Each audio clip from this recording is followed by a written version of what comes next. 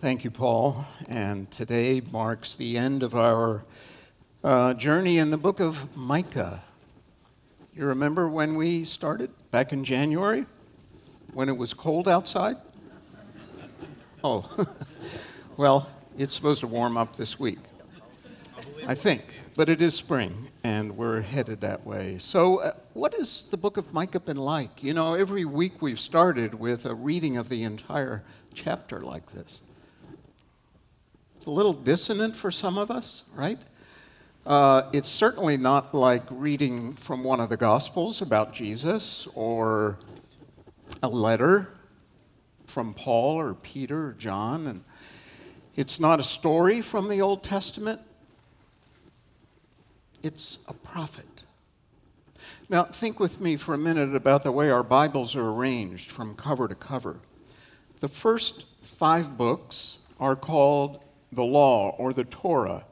And then more books continue the story of God's redemption through his people Israel. So that first section of the Old Testament is a narrative. Then it stops after the book of Esther, where the people are in exile, and you get 5 books of poetry or wisdom. So the first section was how Israel lived. The middle section is about how God's people should always live. Job, Psalms, Proverbs, right? And then with Isaiah in the Old Testament, you get this start of the prophets. Isaiah all the way through Malachi. We call them the major, the larger prophets, and the minor prophets. Micah is embedded in these 12 at the end. And then, of course, we have our New Testament. So the whole voice of prophecy doesn't sound like the rest of the Bible. Well, that's right, because it's not. Embedded in these prophets, not just Micah, but all of those prophets from Isaiah to Malachi, are basically 2 themes that keep getting woven in and out and back and forth. The first theme is God's people are in sin, and God is not very pleased with them. It's a call to identify their sin, to repent of it, and to turn back to God. They act kind of like in your home you have a smoke detector, right, or a CO2 detector. In the old days, they called it canaries in a cage, right? So the idea is if smoke is coming from a certain part of your house, it'll rise, hit the smoke detector, go off, and warn you before the fire gets to you. That's what a prophet was. God's early warning system.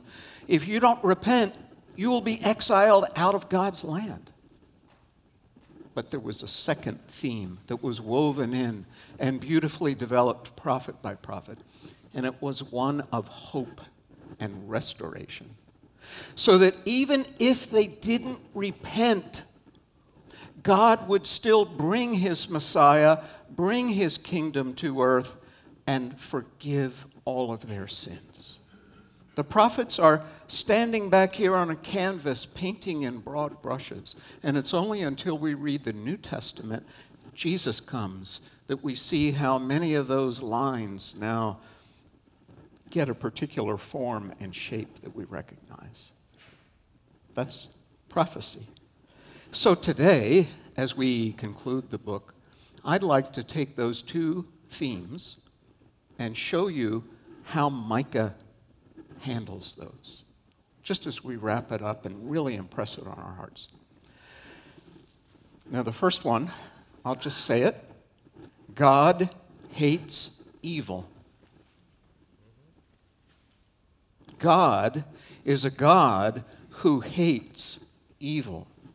You see, I would love to start with the second one. You know what's coming. We've been singing about it all morning. God is a good God. He is a forgiving God. He is a loving God.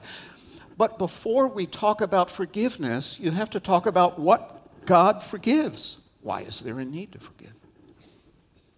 Otherwise, everything's just flat. So, can I just remind you that the Bible talks about evil with a number of different words. Sin is the common one, but Micah and the prophets use many. Let's just stop for a moment and make sure we're all on the same page here. What is evil? Because if you are in some circles of education or culture, evil is what the majority decides is not to be done or thought about. That is, it's a socially constructed concept. And if enough people think fill in the blank is wrong, then we'll pass a law against it, we'll put a fine on it, we'll shame people who do it. That's societal evil. And that's always happened, and it's happening as we speak as well.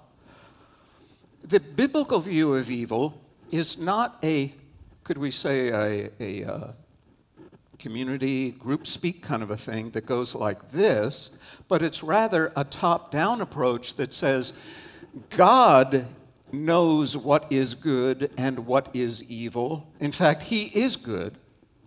So therefore, as that trickles down, we embrace the divine definition. We don't create our own. We see this in Genesis chapter 3, where the first temptation was all about that. Who gets to say what is right and what is wrong? The tree of the knowledge of good and evil. So what we have then is this picture of evil as what God says evil is. I haven't given you a definition yet. Let me give you an illustration. The Bible looks at evil not as a thing in itself, but as the absence of goodness, which is a thing in itself. So, for instance, you ever have a hole in your sock? In your heel or your toe? The hole is an absence of sockness. Right? It's not a thing in it. I didn't say, did you ever spill mustard on your sock? I said, did you ever have a hole in your sock? Did you have a removal of sock threads? Yeah, sure, we all do. That is evil. It is the absence of God and goodness. It's real, but it's not a substance. Now I'm talking theological language, but let me then tell you then what my working definition of evil is. It's anything that displeases God, who wants all things and people in his universe to please him. It's anything that falls short of the standard of what God says is good and pleasing to him. It is a whole. And I don't mean W-H, I mean H. He is whole. He is everything. He is complete. And less than that makes a minus, a negation.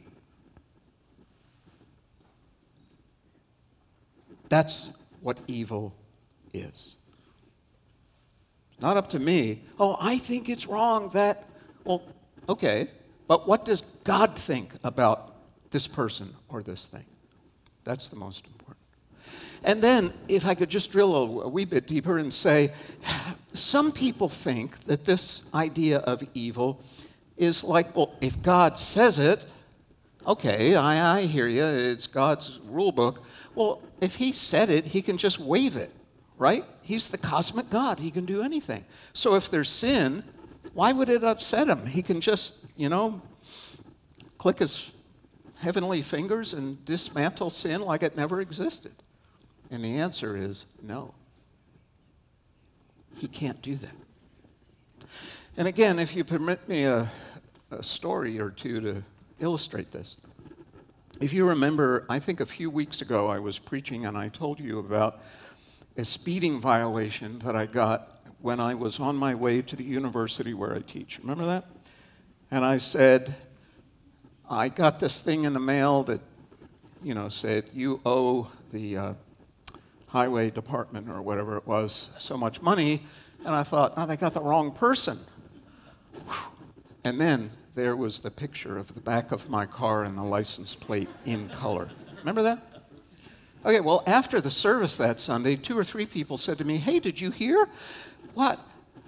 They haven't, there's a reversal of that decision. Somebody is suing them because the cameras were in the wrong place, they weren't calibrated right, blah, blah, blah. So you should be getting a refund. Well, okay, that was good news, but I waited about 2 weeks, and sure enough, the letter came. And I can still see the word, lovely word on the letter, dismissed. Forgiven. I sinned. I was forgiven.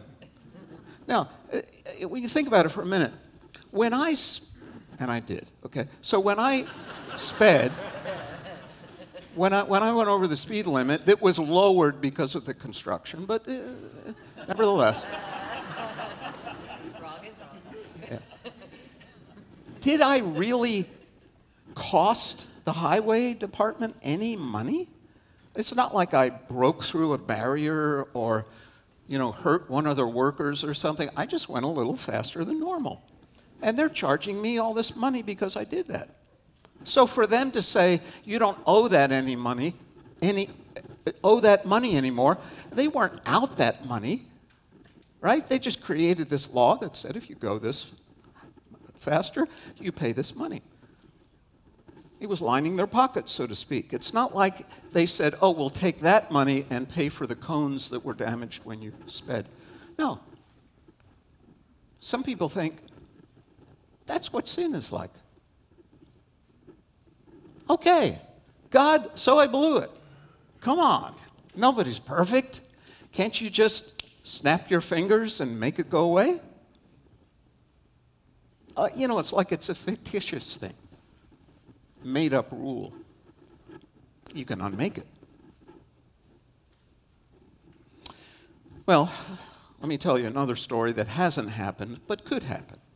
So let's say some Sunday morning, I'm rushing to church, and I'm driving in the parking lot here. I turn right as I'm coming down 152, and I'm texting at the same time, and oops, boom, and I smash into Shep's car. That's number 1 car right there as I come in. My airbag goes off. I notice this wasn't a fender bender. I literally smashed right in from the front door to the back door. My car's ruined, or at least really messed up, and his car, it probably isn't drivable. I sinned. Now, what's the difference between the two? There's a real cost to the damage that I did when I sinned.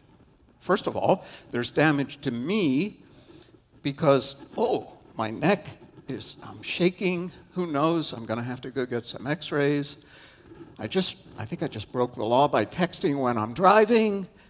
If a cop comes, and then my car, Shep's car, oh no, and then I have to go tell him. There's relational damage. Maybe, hopefully not, but right? First time he hears it, he's not going to say, oh, okay, no problem. And then he's got his bill to pay, which my insurance, this is why we have insurance, right? My insurance is going to pay. There's real damage that starts to overflow from one thing that I did. That, my friends, is what the Bible describes as sin.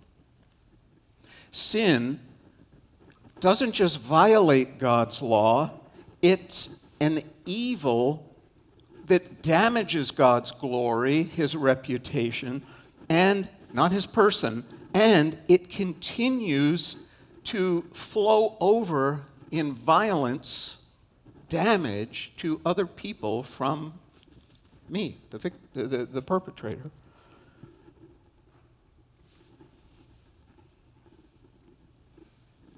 That's why in the prophets of the Old Testament, God just doesn't say, yeah, evil, well, I don't really like it, but it's not that big a deal. No, he hates sin. Listen, Isaiah chapter 61. For I, the Lord, love justice. I hate robbery and wrongdoing. Jeremiah 44. Again and again I have sent my servants the prophets who said, do not do this detestable thing that I hate. Amos 5. I despise your religious festivals. Your assemblies are a stench to me. Zechariah 8. Do not plot evil against each other, and do not love to swear falsely. I hate all this, declares the Lord. And then, when you look at Micah, like we've just done, every chapter we see God's attitude towards sin. Chapter 1, where just in the beginning verses, God is described as coming down from heaven, and the mountains melt beneath him, and the valleys split apart like wax before the fire. Why? Because of the sins of the people of Israel. Chapter 2.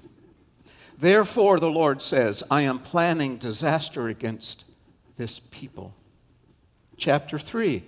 Micah said, but as for me, I am filled with power, with the Spirit of the Lord, and justice and might, to declare to Jacob his transgression and to Israel his sin.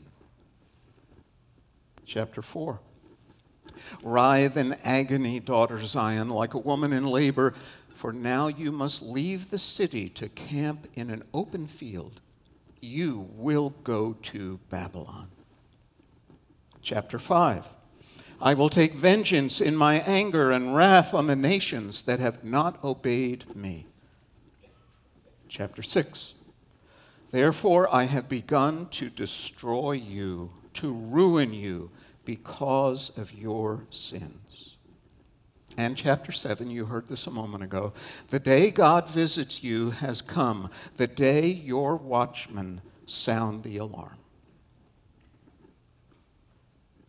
The reason for God hating sin and telling his people, I hate sin, was not simply to inform them, but to conform them to God's will, which means turn from your sin.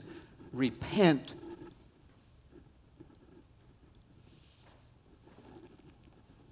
That's the message of the prophets. God hates sin, and he wants his people to hate it as well. And that's why in Romans 12, verse 9, Paul says this, love must be sincere. Hate what is evil. Cling to what is good. I know, you might be thinking, wow, this is the Old Testament. Come on, give us a break.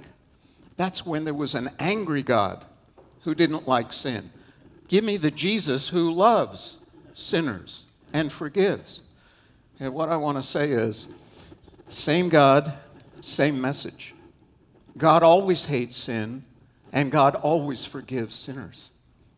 But I'm talking about God hating sin and God's people hating sin. That's why more and more we need to, as 1 John 1:9 says, confess our sins. Not own them, not defend them. Repent of them. And God is faithful and just, and he will forgive us our sins and continue to purify us from all unrighteousness. That's the message of the prophets. That's the message of Micah. That's the message of God for Chelton. Knowing our God as the one who hates evil makes us walk humbly in hope. And if you were here last week, you know that part of hating sin and repenting is also lamenting for our sin. If you weren't here, check out the the video or the audio, as Pastor Jin explained, the beginning of chapter 7, where Micah, hearing about sin, didn't just say, well, yeah, that's people, or that's somebody else. He was broken. He was wounded. He even complained. He lamented. That's the godly thing to do when you hear about sin, whether it's in your own heart or in your church family or in the world around you. Sin should weigh us down because of the damage that it inflicts. It inflicts damage on the victim and the perpetrator. It's so evil. It's like a disease. It's like a virus. And it just permeates humanity.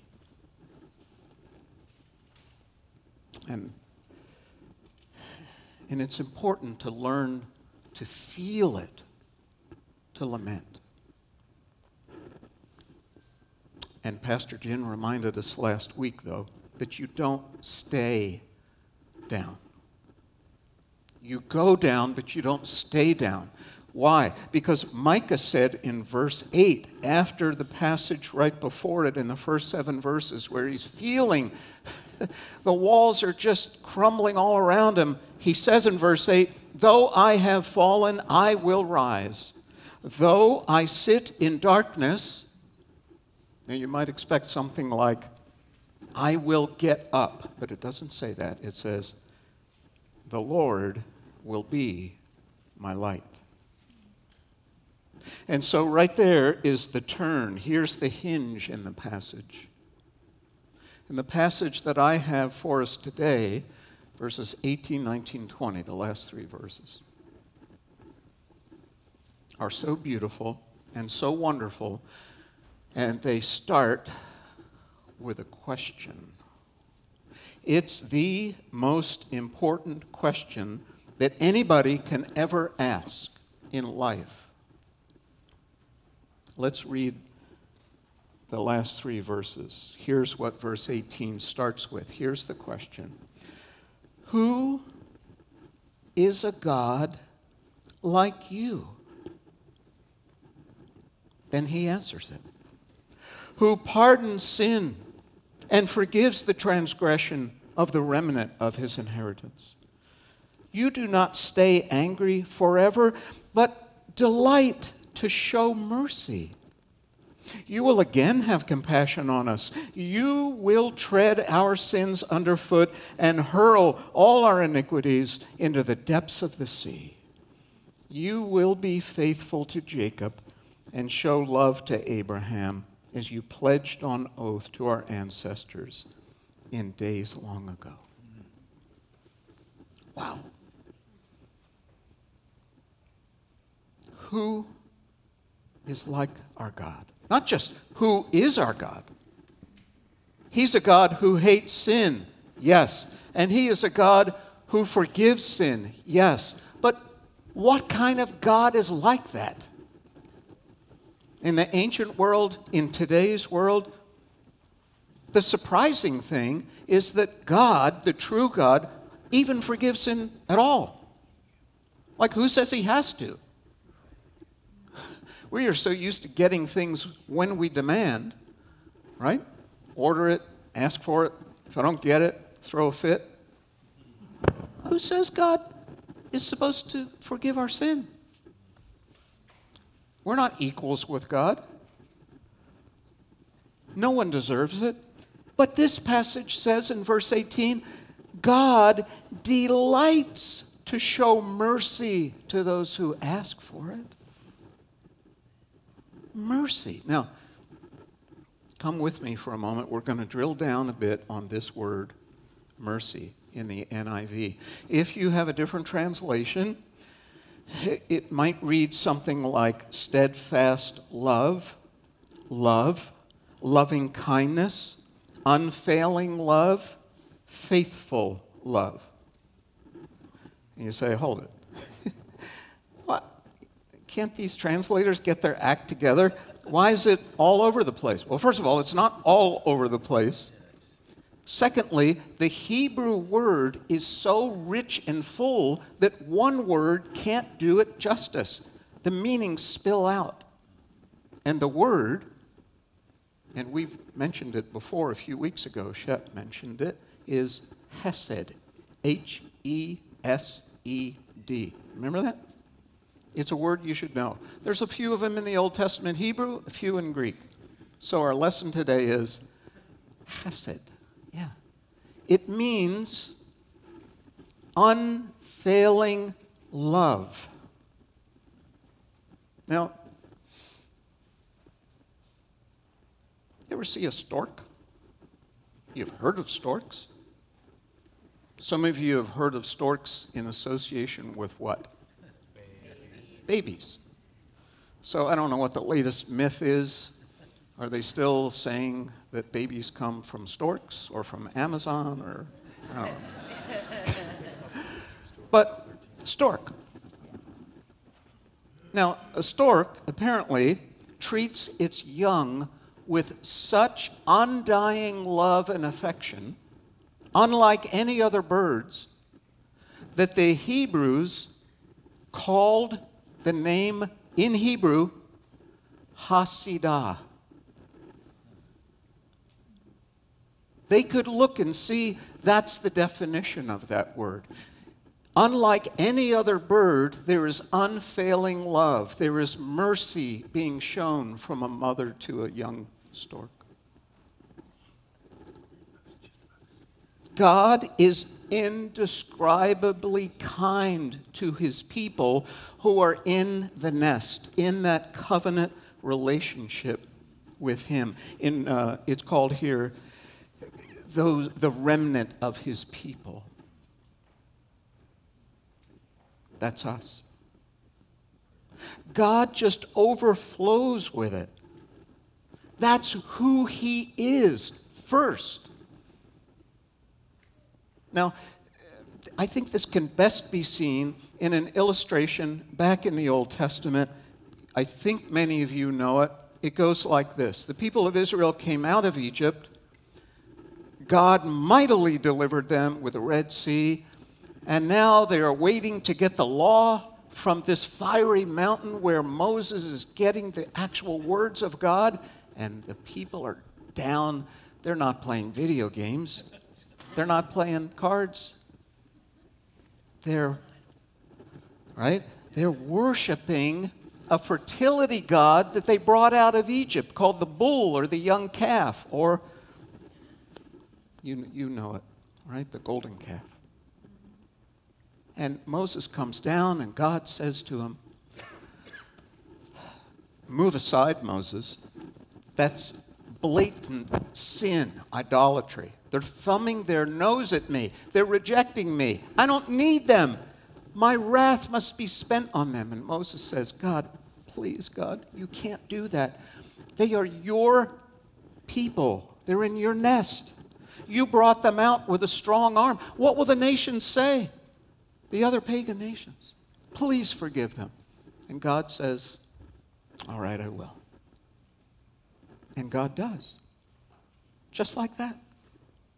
And then Moses says to God, "Well, God, wow, what kind of God are you? Can I know more of you? Can I see your glory?" Remember, he was up on that mountain and he was actually talking to God. And God said back to him, "When my glory passes by, I will put you in a cleft in the rock and cover you with my hand until I have passed by." He was too awesome to actually be experienced by Moses, or he would have died. So the story goes like this.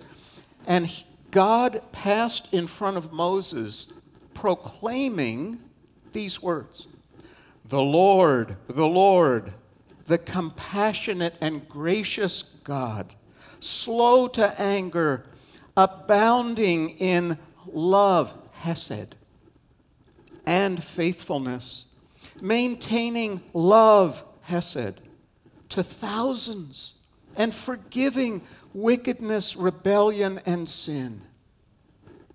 Yet he does not leave the guilty unpunished. He punishes the children and their children for the sin of the parents to the third and fourth generation. See why this is so pivotal? Here, God himself tells us what he is like. And the order is really important. He doesn't start with, I hate sin. He could have. But he starts, I am the compassionate God. I show unfailing love to my people. That's who God is. He is good. And he is just. Don't separate them. And don't pick your favorite. They are both true of God. Who is a God like you?